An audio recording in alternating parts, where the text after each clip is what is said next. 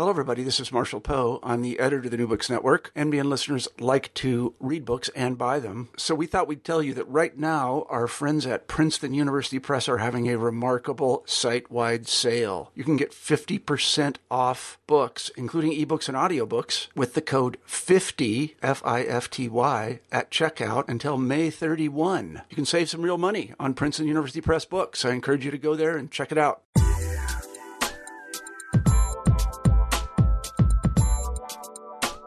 If you change your face, do you change who you are? I'm Carla Nappi, and this is the New Books in Science, Technology, and Society podcast. And today, we're going to have a conversation with Sharona Pearl, the author of a book that looks at, takes apart, and explores the question of the relationship between face and self in really, really exciting and really beautifully written ways. So Sharona and I talked about her recent book, Face On: Face Transplants and the Ethics of the Other, that just came out with the University of Chicago Press in 2017. And what the book does is it uses the case study of face transplant surgery, both the history of this surgery in the 21st century and also cultural and media studies around and about that surgery, to open up some really important and really high-stakes questions about the nature of identity, the relationship between face and self, what it is to know oneself and also to know the other, and all kinds of related issues. Now, it does this by taking us through a number of cases that are located in television, they're located in film, in philosophy, in newspapers, and much, much more. And so the study itself is not only, I think, a really nice model of how to integrate very different kinds of media in telling a coherent and consistent story, but also a model in really sensitively and generously incorporating and working with not only the work of other scholars, and Sharona, as you'll hear also in the conversation, in the book is very, very generous about acknowledging and really cultivating those collaborations that come from the work of scholars who have inspired us, but also generosity around the work of and the being of and the self of and the humanity of the people that she's writing about as people. Right? And so it's an extraordinarily generous book. It's beautifully written. It's really thoughtful. And it's just great, as I started with. So I'd like to leave you with that and just thank you for listening. I really hope you enjoy this one. I really enjoyed this one, and I really, really hope you get your hands on a copy of the book. Now, one of the reasons for the latter is that, as you'll hear us talking about at the beginning, there's a set of illustrations or images in the book that really, if you choose to look at them, they will meaningfully impact how you read the book. And if you choose not to, that's also a meaningful impact. But you're asked to make that choice. And Sharona herself made a really conscious choice about how to deal with and how to include images in the book. And so you'll hear us talking about that in a moment. But the book is very much a material object as well as a purveyor of ideas. And that really comes out in the thoughtfulness about the form. Okay, so with that, I will leave you to it. Thank you. And here we go. I'm here today to talk with Sharona Pearl about her new book, Face On: Face Transplants and the Ethics of the Other. Welcome, Sharona, to the New Books in STS podcast. I'm so excited to have the chance to talk with you today, and I'm really, really excited about the book. So thank you, and I'm really looking forward to this. Thanks for having me, Carla. This is really exciting. So let's get started with the big traditional question. Sharona, how did you come to the field, and specifically, what brought you to the history and cultural studies of science and medicine? It all starts in Canada, actually. It's a very Canadian story. So for some Americans might not be aware of this, but in Canada, at least when I was in high school, a Bachelor of Science was a more valuable degree than a Bachelor of Arts. And in my private Jewish high school, if you showed any aptitude towards science at all, you were going to be a doctor. No, that was just the way it was. And you had to commit pretty early, around grade 10, to take the science elective. So, of course, I was not bad at science, so I got pretty heavily pushed in that direction. And I applied, because you have to apply directly to your major, to a biology and chemistry joint degree. And I remember I was sitting and slogging through my calculus homework and my chemistry homework and my biology homework. And I was taking a class with an amazing professor named Arthur Haberman called Forms of Fantasy. It was my one elective. And we had all these wonderful novels to read and these fabulous films. And I remember thinking, oh, I just want to get through this math so that I can have fun and read. And it was like this aha moment. Oh my God, I could do that all the time. That could actually be the classes that I take. But I was still really intrigued by why this one degree was more valuable than the other. And I thought, that's actually something I want to think about. I want to spend time reflecting on how that value and priority is made. And I discovered you can do that. So I went to York University as an undergrad, and they had this major, you had to double major with it, called Science, Technology, Culture, and Society. It's since morphed into something else. And I thought, I get to do exactly that. And at the same time, I get to read and enjoy what I read. So that's how I came to the field as a whole. That's how I discovered it existed. My interest then got more honed over time, really not so much in my undergraduate degree. But once I was in grad school, I discovered I was a little obsessed with fuzzy boundaries, these moments of uncertainty, things that maybe were counted as legitimate knowledge, maybe not, the things that were weird and strange. And that's essentially what I've devoted my career to studying, these moments of transition around the production of what counts as valuable knowledge. Awesome. And that moment that you mentioned of realizing, hey, I like to read, maybe I should do that.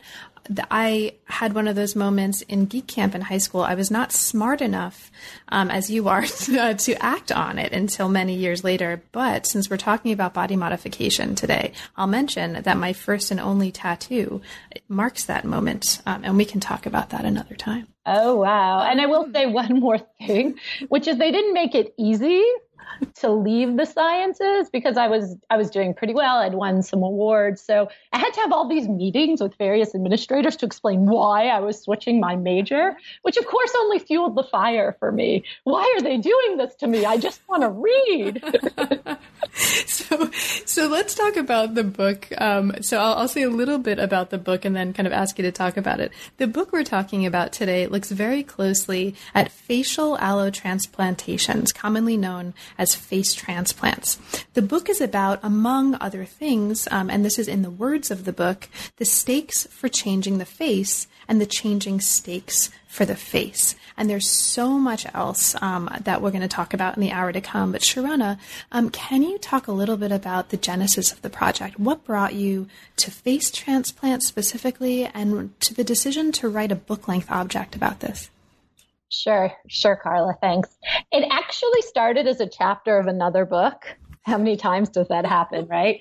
So I thought, and this is just maybe a bit of a public service announcement, the thing about a second book is that it's kind of hard to figure out what a second book project is. Your first book is usually your dissertation, and there's a huge amount of oversight and whole teams of people devoted to making sure you get that thing done. Preach, sister. You're on your own with your second book. And I had a number of failed second book attempts because they were just the wrong size objects. So they became articles or edited volumes and that kind of thing. So face transplants were meant to be a chapter in a book I thought I was writing about patients who become celebrities because of their illness. So not people who are celebrities who become patients, but people whose illness defies them in some ways, so that they become well known, like Henrietta Lacks, or these wonderful sisters from the 19th century that Alison Winters called the prima donnas of the magnetic stage, the O'Kee sisters. So the face transplant patients were going to be one chapter in this book about how media and medical diagnoses collude to create celebrities out of patients, and the way that creates a strange situation for the doctor actually has an investment in keeping these patients, if not ill, then in their state of ideal patienthood. It turns out, though, that face transplants were, in fact, not a chapter. but a book-length object, or maybe many book-length objects. So when I dove into the research for this, I thought, oh my God, this is it.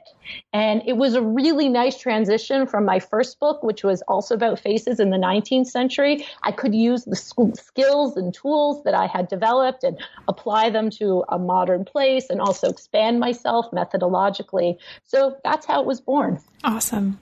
So the writing style of the book for me was really, really exciting. And it's one of the things I really love about the book. And I do really love the book. And I'll say that right here at the outset for listeners. Thank you. So the writing style, Sharona, it's vibrant, it's engaging, and it's whatever the opposite of dry is. That's what the writing style is. So hopefully it's not wet. No, it's fabulous. And so can you talk a little bit about that decision to write in the voice that you did for this second book?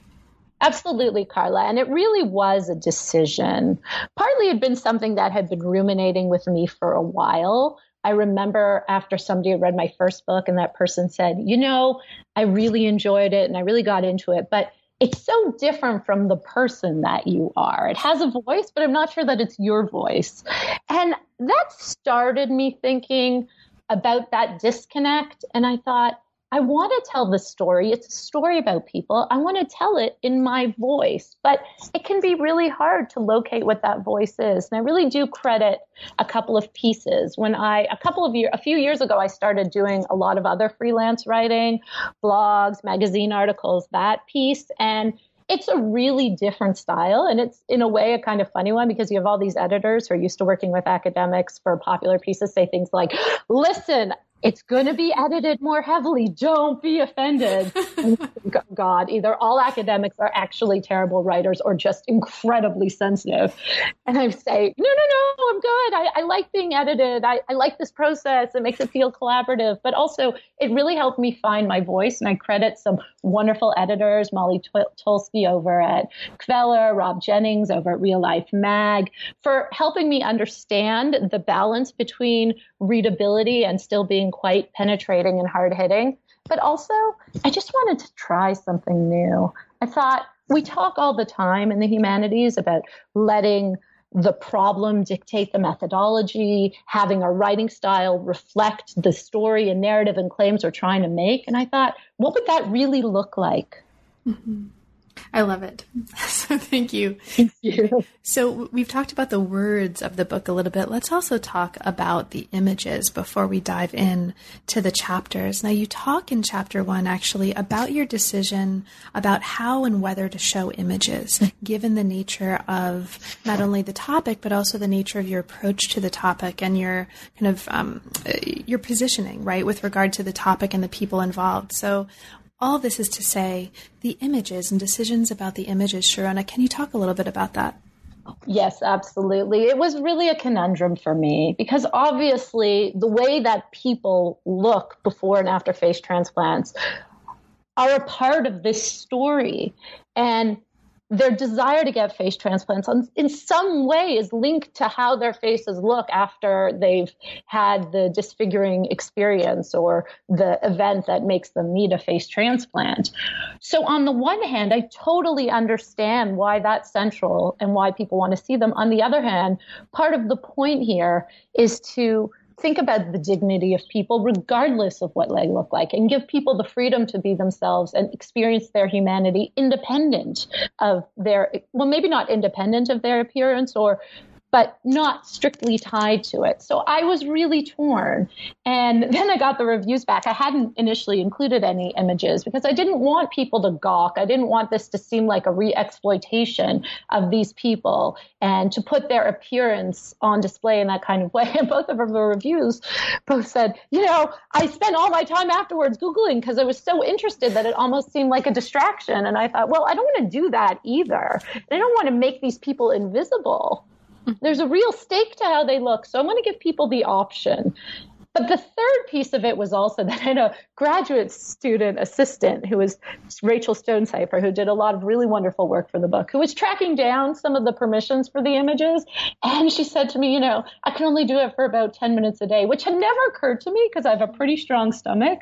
And I thought, wow, some people might actually be repulsed. I don't want to force them to look at these things. So I really didn't know what to do. And then eventually I decided that I would outline these issues around saying it's actually perfectly fine for these people to look the way they look, following Rosemary Garland Thompson's claim that staring is sometimes better than not staring because looking away is a real problem. At the same time, some of people might actually be really bothered by the images or feel assaulted by them. And at the same time, recognizing that for some of these recipients, the real dignity and humanity is to be found in not putting their faces on display. So I chose to put them in an index and allowing people to make their own decisions. Great. Thank you.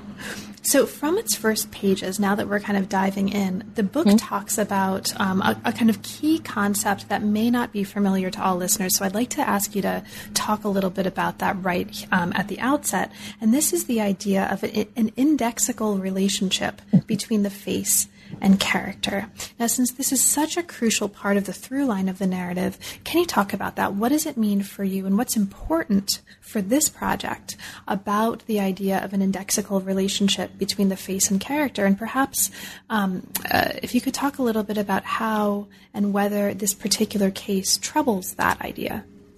So that's really where I started with the book, because as I said, my first book and my dissertation research was on this idea of physiognomy, the study of facial features and their relationship to character, the idea that how pointed your nose is directly tied to some aspect of your character. The extension being that when we look at people, we can actually know something about them. That's the notion of the index, that our faces are somehow not just deeply tied to who we are, but actually revelatory of it. And because of that, there's this really intimate connection, supposedly, between a specific face and a particular person. Your face is not just your face because of biology, but actually because your face is your character. It's the face that you present to the world. We have so many expressions that are embedded in this idea. So I think that we've always instinctively both felt this to be the case and also troubled it. We don't really believe, right? Or we think we don't really believe that because your cheekbones are this high, you're going to be this kind of person. At the same time, we judge people so much for how they look. And I think that's in part predicated on this long-held, if not always acknowledged notion that faces are indexical to character. And that has all kinds of implications across race, class, gender, ability, age. And what I wanted to do was on its own challenge those beliefs and also think about how face transplant surgery forces us to confront the ways in which we believe it to be true and the ways in which it is not true. Because all of a sudden, one face is not uniquely tied to one person, right? One face can belong to two particular people. And at the same time, in this digital age, one person can have multiple faces that are all different expressions of identity. So we're at this moment, I think, of uncertainty. And that's where a lot of the anxiety that initially was unleashed during the first face transplant surgery comes from. But I think we also don't have a resolution yet. And of course, this has also been true around questions of facial manipulation, plastic surgery, so on and so forth. But so much of the narrative around that has been people becoming the person they always were already. That's how makeover television is constructed. That's how so much of the story is told. So the way that that gets parsed around the question of the index is that the index was broken. It was faulty, right? You were given the wrong face. And so in order to become the person you always were, you have to change something. And that kind of made us more comfortable. The face transplant throws that out completely because you're not getting the face you were always meant to get. You're getting whatever's available, if it's available at all. And you may not want it. You didn't want the event that caused yourself to need a new face. Mm-hmm. Exactly. And I think a lot of what you just were talking about for us really leads us really nicely into the next chapter, right? And this is a chapter 2, that looks at the history of the relationship between cosmetic surgery and transplants, and their relationship to face transplants, and kind of how we can understand them in conversation. So the chapter places 3 kinds of manipulation into conversation: makeup, prostheses, and surgery. And part of that, in addition to a really interesting conversation about whole organ transplants and makeup, is a really careful look at cosmetic surgery. So this is kind of what I want to ask you about as our way into this chapter. You ask, is the difference between facial transplants surgery and cosmetic surgery one of degree or one of kind? And one of the really interesting things that comes up here is a consideration of the role of risk. Risk and fear in dictating how we think about and practice the relationships between these. So, Sharona, can you talk about that a little bit? Cosmetic surgery, face transplants, and how we understand the role of risk and fear in shaping these differences and similarities. So I'll start by being just a bit technical and explain that face transplant surgery does entail a great deal of risk, both in the surgery itself, which is intensive, can take anywhere from 15 to 24, 25 hours, is quite invasive. But then on top of it, and this is a really important point for people to understand, because even as I spend a lot of time critiquing people who are suspicious of the surgery for not taking into account quality of life and mental health issues, there is a way in which the surgery can take a supposedly well person and make him or her sicker. Because once you have the surgery, you are subjected to a lifetime of immunosuppressant medication, which itself makes you more vulnerable to a host of diseases, and also in and of itself makes you sick. Most immunosuppressants are long-term carcinogenic. So it's not nothing to get the surgery. You are opening yourself up to a much greater risk than, say, you would be with traditional cosmetic surgery. However, I don't think that that's what's really at stake in our suspicion or resistance to one as opposed to the other. I think instead, and I get into this in the book, there's a way that cosmetic surgery itself gets framed as either virtuous or gratuitous, right? In the language itself. So cosmetic is, as opposed to other forms of plastic surgery, is something that people want but don't need, right? And that's acceptable if you're not opening up yourself up to a certain amount of risk. But even still, there might be some form of suspicion attached to it, but not nearly as much as something like the face transplant, where people really are making themselves quite vulnerable for, from the perspective of some people who are opposed to the surgery, something that's not strictly medically necessary. Now, I think that's actually kind of a trap, because it places a really strict limit on the question of what counts as necessary. I think that we need to take more seriously and be more expansive around this question of what counts as maybe necessity, or maybe even rethinking whether necessity is the framework by which to evaluate certain forms of intervention. And I don't want to undercut the question of risk. I think it's incredibly important to take seriously the power of risk and the issues that poses as well. But part of the problem there in parsing it out is that face transplants actually are this funny kind of object. It's not really clear whether they're like plastic surgery or whether they're like whole organ transplants, like heart transplants, lung transplants, because in that case, for the latter, if you don't get the transplant, your body will shut down and die, right? So the risk around immunosuppressant medication and the surgeries is much less than the risk of not getting them. That's not exactly the case necessarily with face transplant surgery. At the same time, it's not quite the same thing as a cosmetic intervention that might be something you really want or maybe feel you need, but doesn't pose the same kind of debilitation if you live without it. So what I think about is how maybe there's real possibility in the face transplant surgery to be far more expansive, both around the relationship between mind and body, maybe even the question of the soul, and also to be more expansive around how we configure patient autonomy, and maybe even challenging this indexical relationship to liberate the possibilities of thinking beyond the body, which has a whole host of implications, again, for race, class, gender, so on and so forth. Fantastic. Thank you.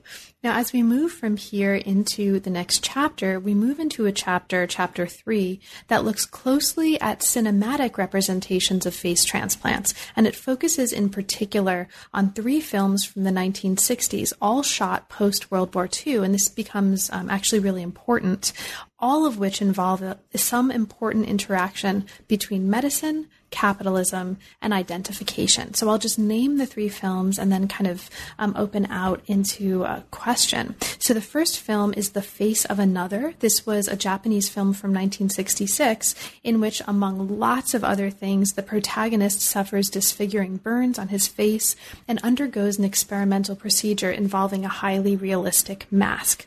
The second film, called Eyes Without a Face, is a French film from 1960. And here, among many other things with lots of consequences, we have a doctor who tries to procure a new face for his daughter. Then we have Seconds, which is a U.S. film from 1966, in which an unhappy suburbanite tries to procure a new identity with the help of a shadowy corporation.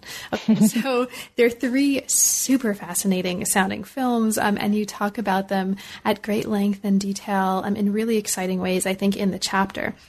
Now, the chapter asks, among other things, why do these films, for so many, remain firmly in the category of horror, right? What's horrific about these films? Mm-hmm. And you, among many other things, you look at the ways that in each film, what you call acts of radical self-transformation are punished, and they're punished with some sort of death, right? There's some sort of death involved. Okay, so as a historian, one of the things that particularly fascinated me about what's going on in this chapter is the way you're connecting what's happening here and what I just described with history specifically. In part, as you argue here, this is about understanding history and about an understanding of history as it manifests in these films in this particular moment. People die, in the kind of words of the book, for trying to rewrite history through rewriting its effects on the face. Faces matter because history and experience matter. So Sharona, can you talk a little bit about that in the context of what you think is most important and interesting that you want us to get out of this chapter?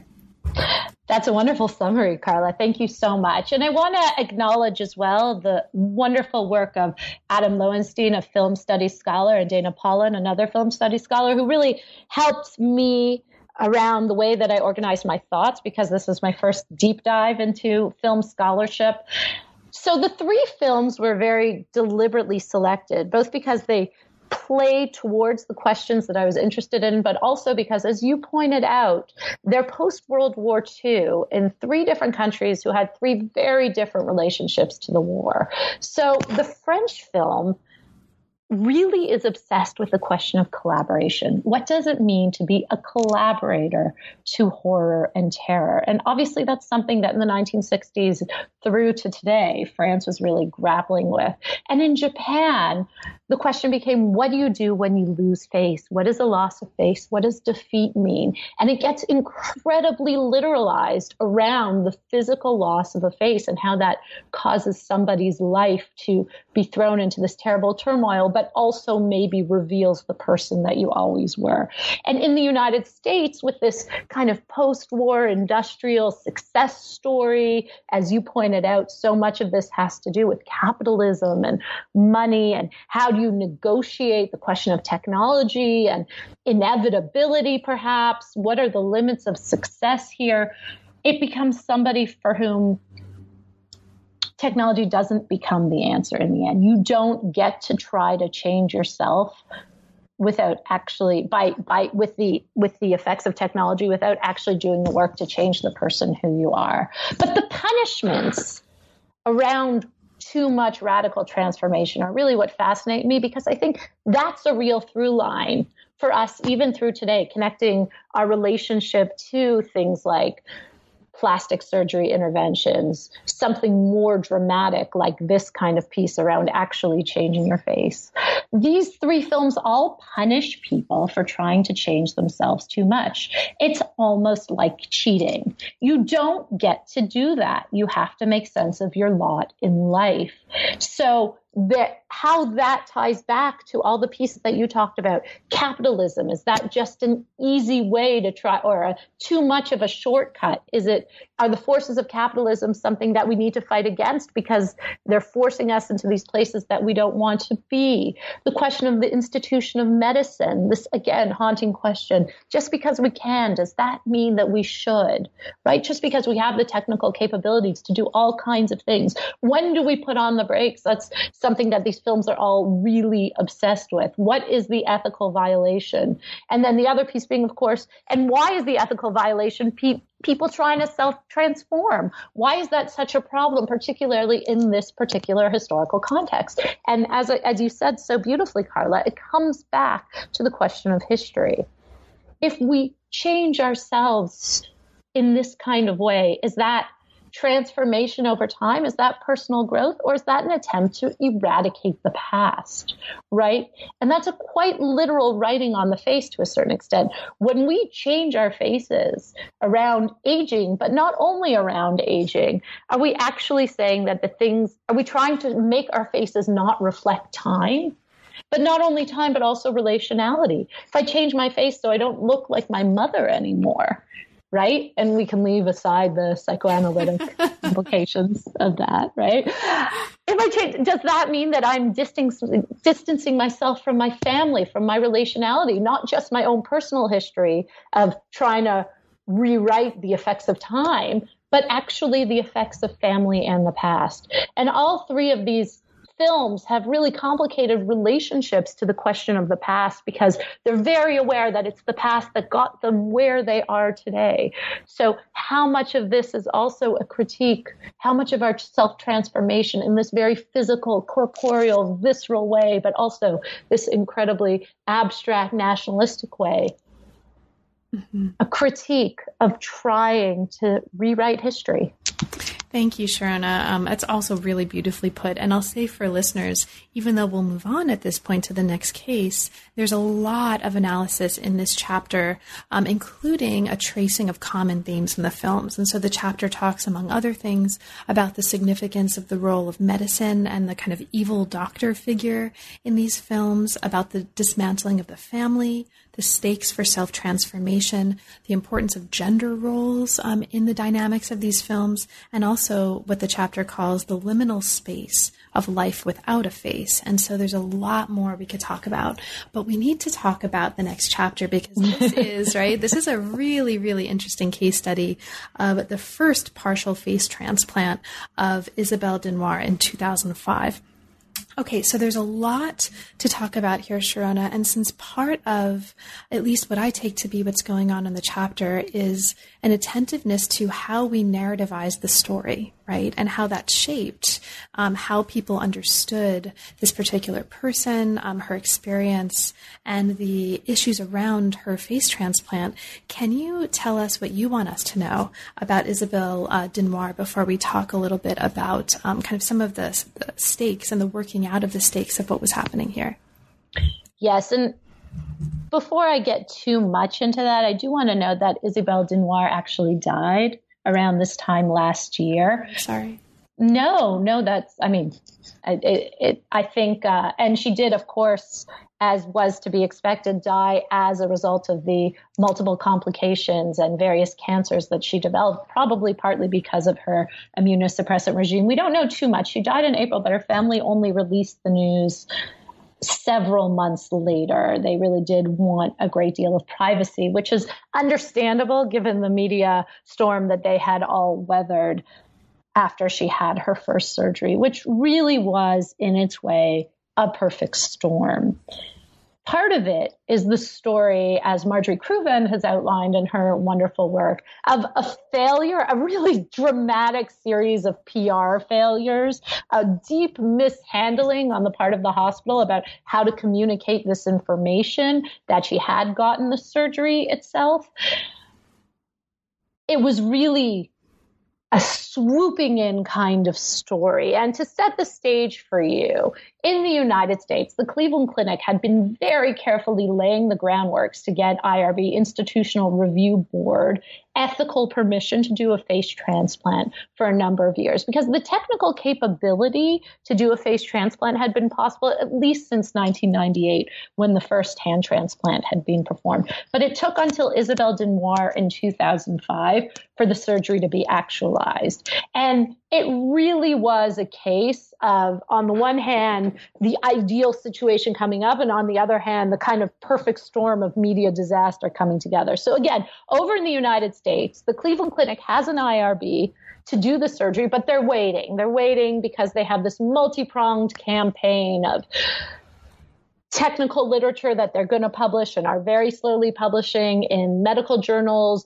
And they have stuff that they're going to be putting out in bioethics journals. They have material that they're going to be putting in the popular press to basically prepare people. And they're waiting for the perfect patient who's going to be media friendly, who's going to just make the case for them that this needs to happen, because they anticipated that it would be incredibly controversial.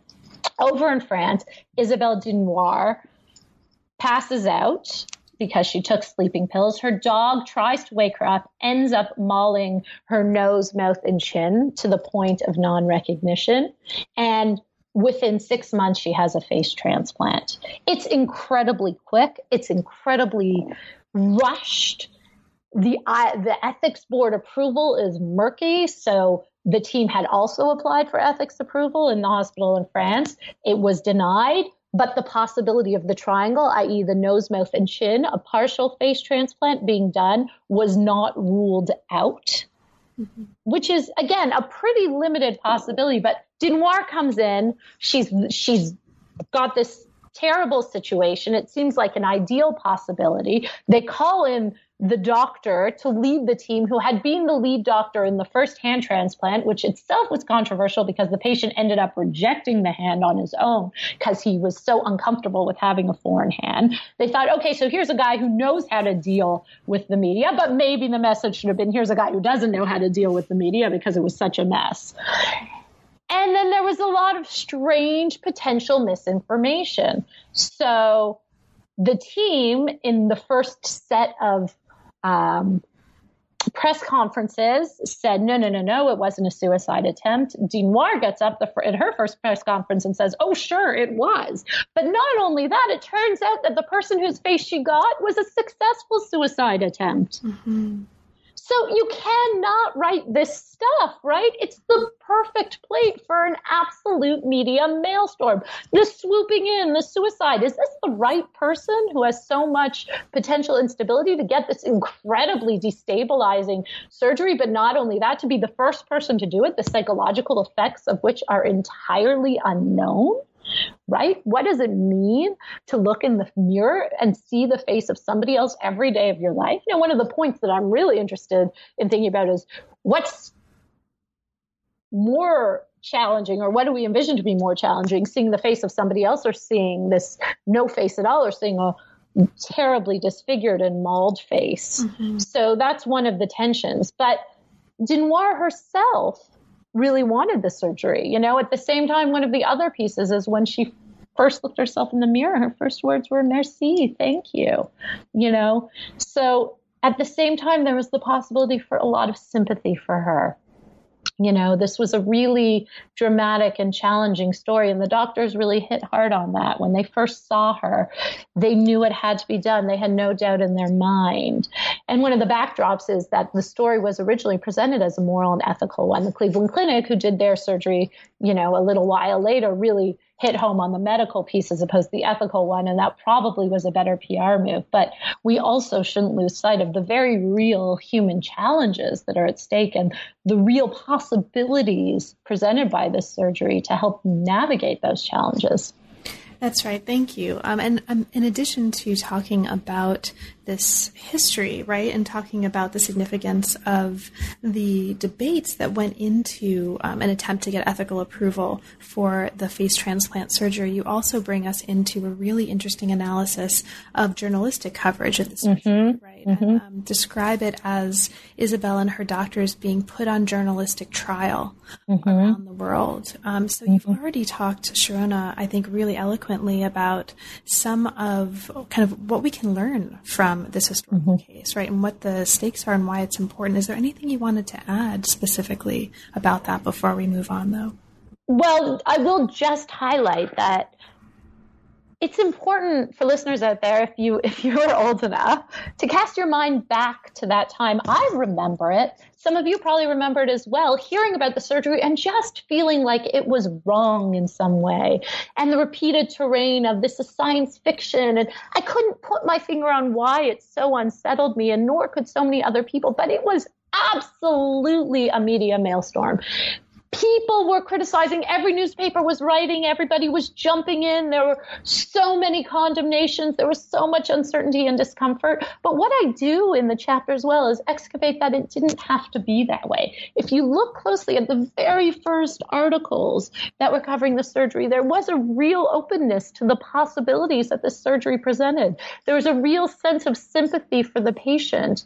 And there was a very real desire to see and think seriously about what this could do. So one of the things that I'm interested in is thinking about why that switched so quickly to become this sense of condemnation and abstract fear, both on the part of the media, but actually on the part of so many people around the world. It didn't have to be like that. And what I'm really interested in doing, and one of the kind of not so secret goals of the book, is to go back to that time of possibility, go back to that time of envisioning what this surgery could do, both for people who get it, but also for our own perceptions of what the face really does, and in fact doesn't tell us about the people who have them. And speaking of those perceptions, right, and specifically media narratives that shape those perceptions, this brings us really nicely to Chapter 5.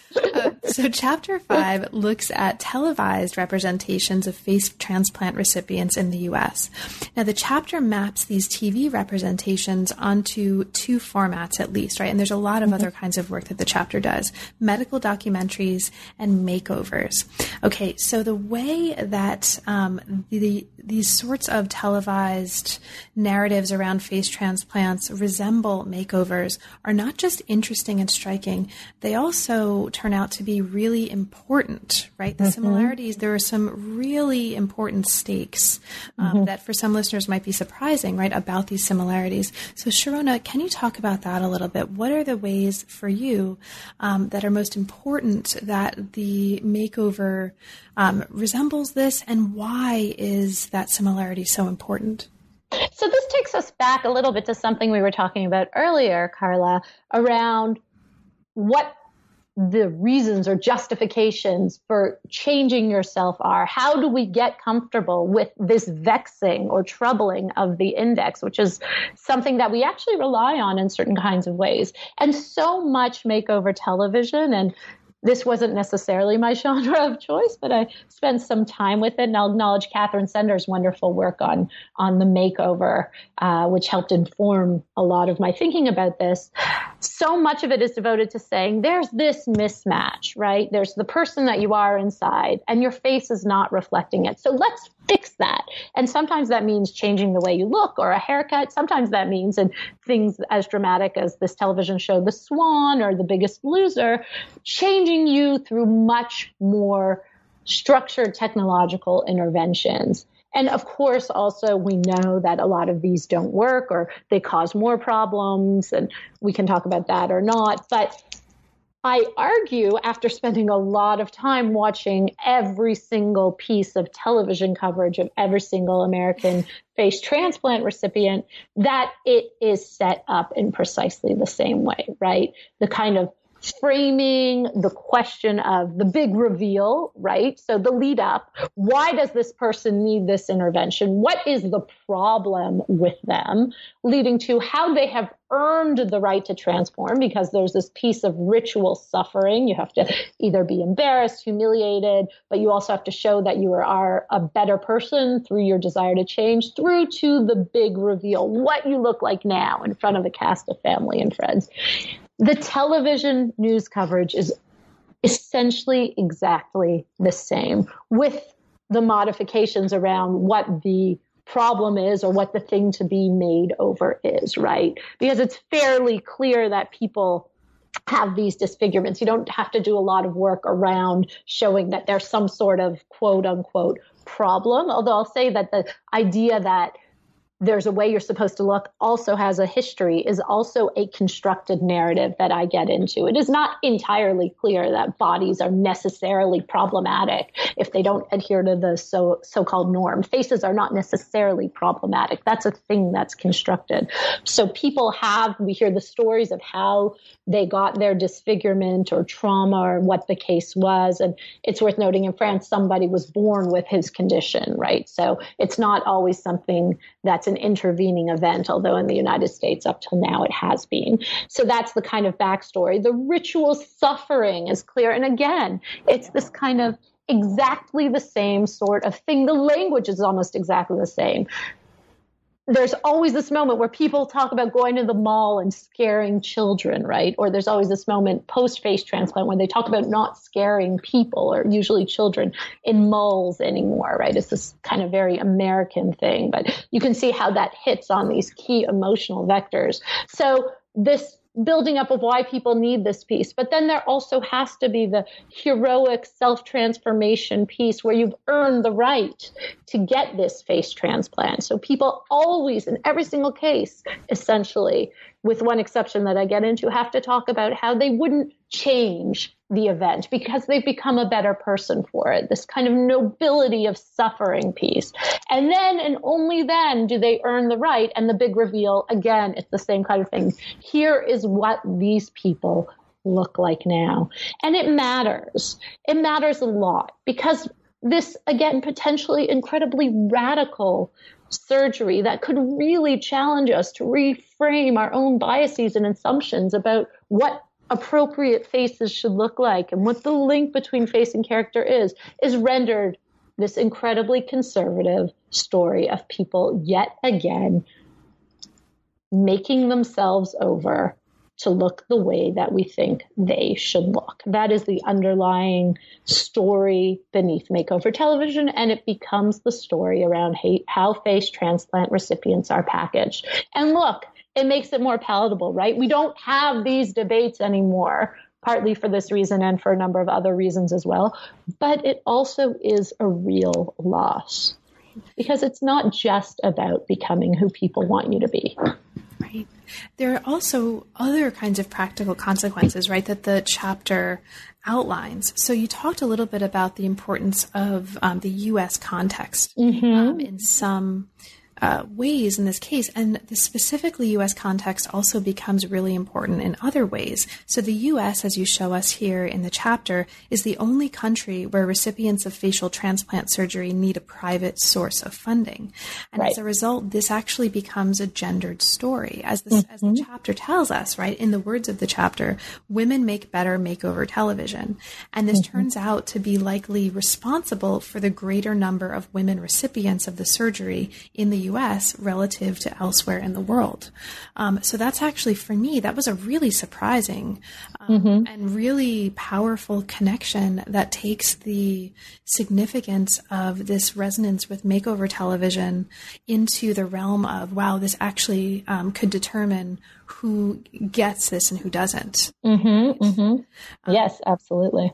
So in addition to that, just super briefly, what I wanted to ask you, if you had any thoughts about, is the significance of the military here. So the chapter pays special attention, right, to the significance of military involvement, both in funding the surgeries and also in associated research. So Sharona, for you, what's most important for us to understand about that? Well, to flesh it out just slightly more, it turns out that aside from one of the very first surgeries, the very first surgery in the United States, the military has funded every single other face transplant in the United States. And they're really invested in this for obvious reasons to a certain extent. There are a whole host of people who suffer loss of face and other kinds of disfigurements who are fighting for this country abroad, particularly around improvised IEDs, improvised explosive devices. So the military has a big investment in figuring out what to do with people who lose their faces, and they've been funding it.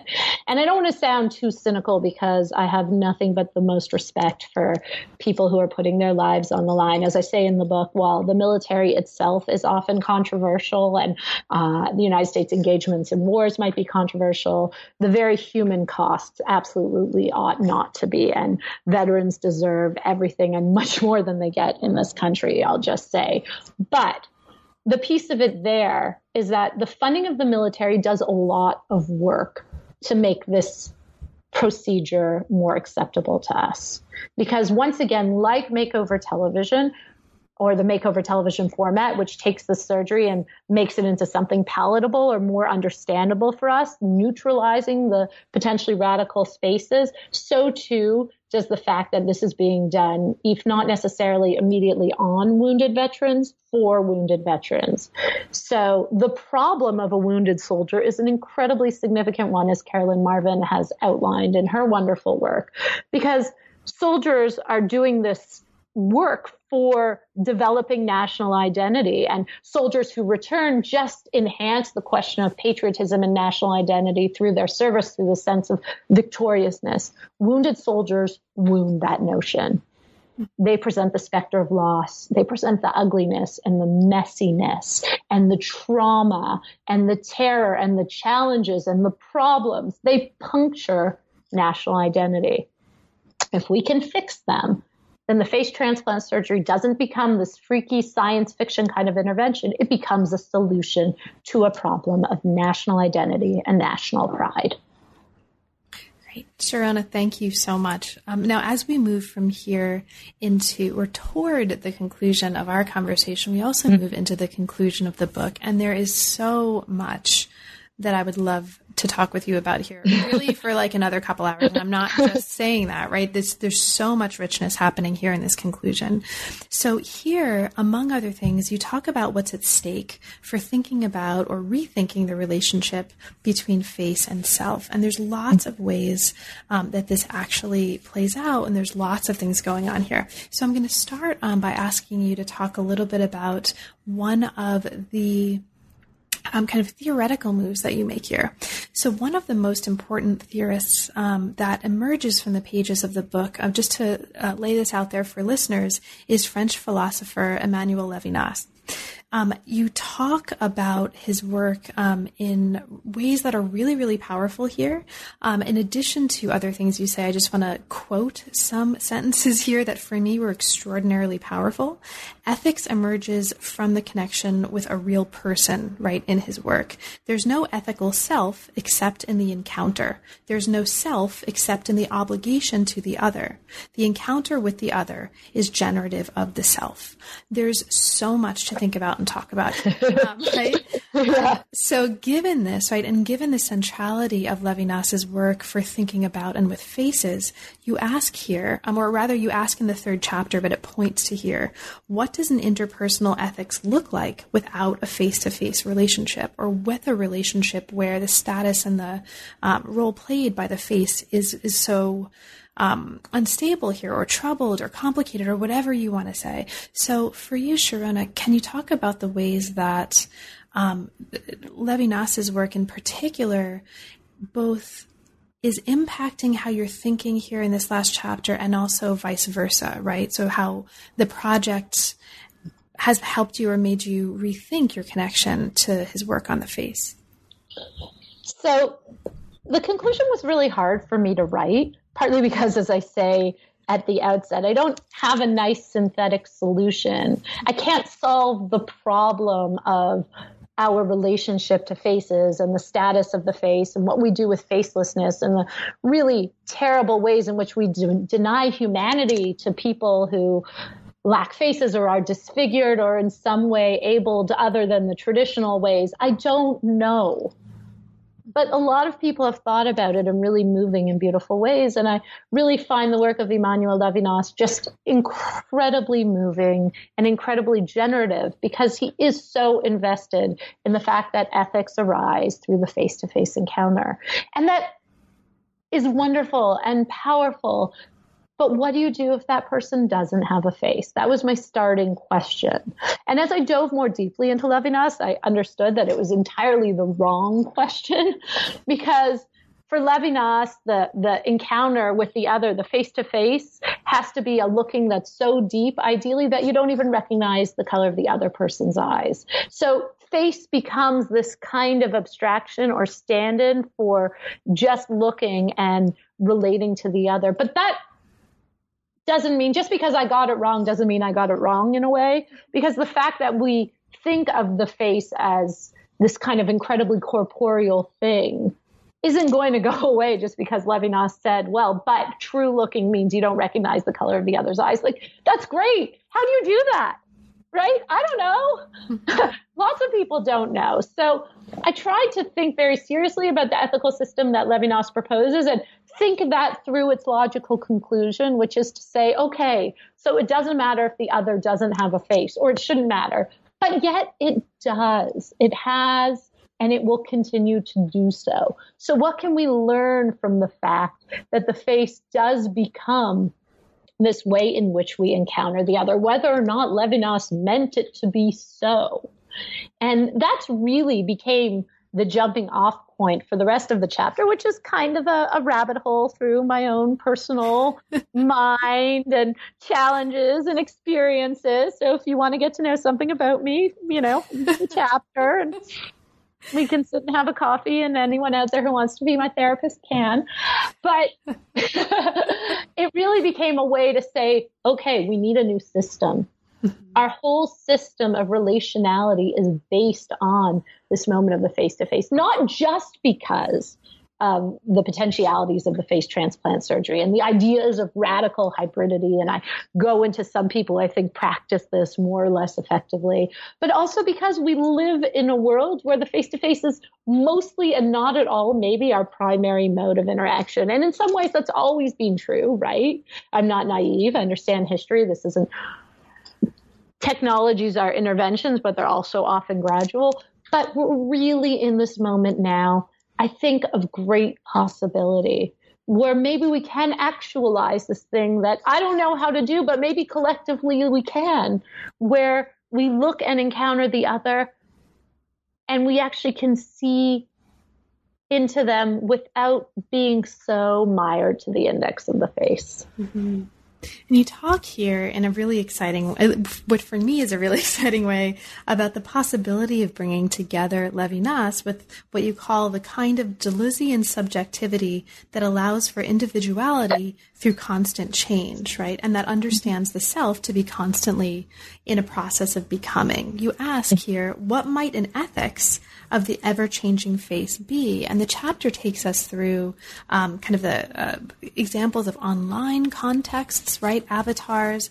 It also takes us through, as I think you were just alluding to, a number of artists and figures who have practiced kind of public performances of what you call facial and bodily manipulation, right? Including Orlan, who I went off to Google and spent about half an hour doing that, including Michael Jackson, Joan Rivers, and others. So there's a lot of really rich discussion going on here. Now, but as we come to the conclusion of our conversation, Serna, I just want to ask you, perhaps as a final question before we move to our close, to talk a little bit about something that you mentioned here in the conclusion. Now, this has already come up, I think, in different ways over the course of our conversation, but just to ask if you have anything to add, you talk about the ways, or you talk about the fact in the conclusion that over the course of research for the book, there are some really important ways that your own thinking about the meaning of the face and its indexicality has changed, right, as a result of this project. So is there anything that you'd like to say as a way of kind of bringing us to our conclusion about that and about that change in terms of your own research process? The face is an incredibly personal thing. And, I think when we do any academic project, there's always this struggle, if we're being honest, between our own kind of motivations. A friend of mine in grad school once said that every dissertation is therapy. And I thought, oh, no, that's totally wrong for me, And then I wrote my chapter on the Jewish nose. And I thought, totally wrong, except not really at all, And that was so much more at stake here, because one of the things that I want to do in the book, and it's a tricky balance, is take seriously lived experience and embodiment. Our bodies do matter. They matter so much, and they help shape us and frame us in ways that are not just problematic, but also incredibly meaningful. And again, when you're thinking about critical race studies, critical disability studies, critical gender studies, I'm invested in not erasing embodiment and lived experience. How do you put that beside these kind of radical possibilities that I'm raising about not being limited by our bodies, looking past the face, And I think my own thinking around that has changed, both in terms of how I experience my own physical body and my own relationship to it. But again, the personal aspects of what's important to me. And that's why I started by saying the face is so personal, because it turns out it hits everything that matters to me. And I get that, or maybe not everything, so many of the things that matter to me, So how does my own bias as a historian of science play into this? How does my own bias as a Jewish woman play into this? How does my own bias as a person who's really just trying hard to be ethical in the world play into this? The face actually touches on all of these pieces. And my own thinking has changed. And, on the one hand, I think that's a real triumph maybe of the scholarly process. On the other hand, sometimes I wonder if I haven't confused myself a little bit. But that's not necessarily a lack of progress, right? I feel like increasingly the process of becoming an adult is increasingly a process of confusion. And maybe that's not a bad thing, right? Maybe that's not a bad thing. No, I agree. And I will say this. I think also one of the things that's maybe confusing, but one of the clear conclusions that I come to is that we are in a moment of possibility, right? So it's confusing because the battle lines haven't been drawn yet and the victories haven't been necessarily made yet. But I want us to embrace it. I want us to say, okay, there's something here. There's something happening as we live in this world of incredible political turmoil. And even as our awareness rises about the challenge, say, that people of color face due to structural oppression and systemic racism, even as there are real gains around gender, and that only highlights the ongoing losses and struggles for women in both cis and trans women, queer women, queer of color women. As all of this is happening, I think that we need to also focus on the awareness and use awareness as a place for possibility. What does it mean to encounter the other ethically? And how does face figure into that? Great. So, Sharona, there's so much more that we could talk about. But now that we're at the conclusion of our conversation, is there anything that didn't come up or that we didn't have time for that you'd particularly like to mention for listeners before we close? Just that, while I might seem incredibly suspicious in some places in the book, somewhat cynical around the machinations of power at play here, the motivations of doctors, the motivations of various other people, I want to acknowledge both the tremendous challenges faced by people who are differently abled, people who are struggling with various different things, people who have undergone all kinds of traumas and, are trying to deal with a system that simply is not set up for those kinds of models. I want to acknowledge the challenges that they face, the courage that a lot of people have shown. I also want to acknowledge I think, really quite notable and moving contributions and labors of the doctors who have worked really hard and fought really hard and have been tremendous advocates for their patients. So I do want to say that there's a lot of real humanity here, and we don't want to lose sight of that, even as we can become theoretically sophisticated and we can be analytical. There is so much humanity and there's so many voices, and that matters so much. So now that the book is out, what's next for you, Sharona? What are you currently inspired by and working on?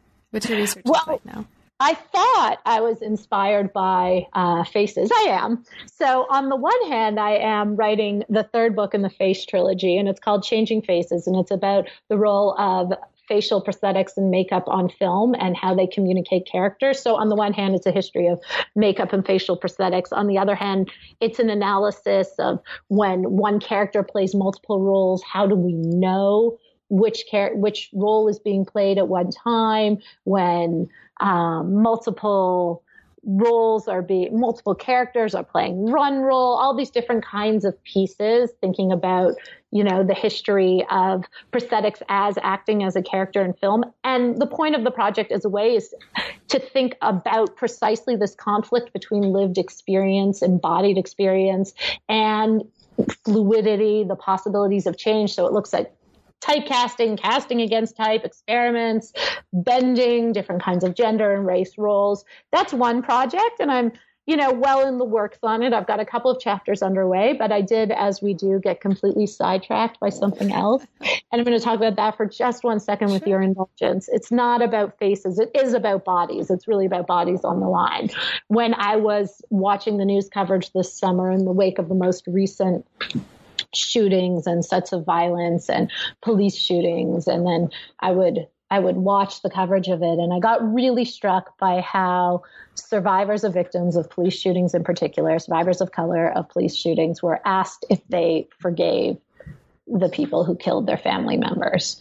And I thought, that's crazy. That is a crazy question to ask. And it became so resonant of survivors of sexual violence also being asked to forgive their assaulters. And that's something that comes up in this book as well, around this question of nobility of suffering. There's always a piece of, when people who've lost their faces due to partner or domestic violence, they're always asked if they, forgive and have moved on. So there is that connection. I thought, God, that is so crazy.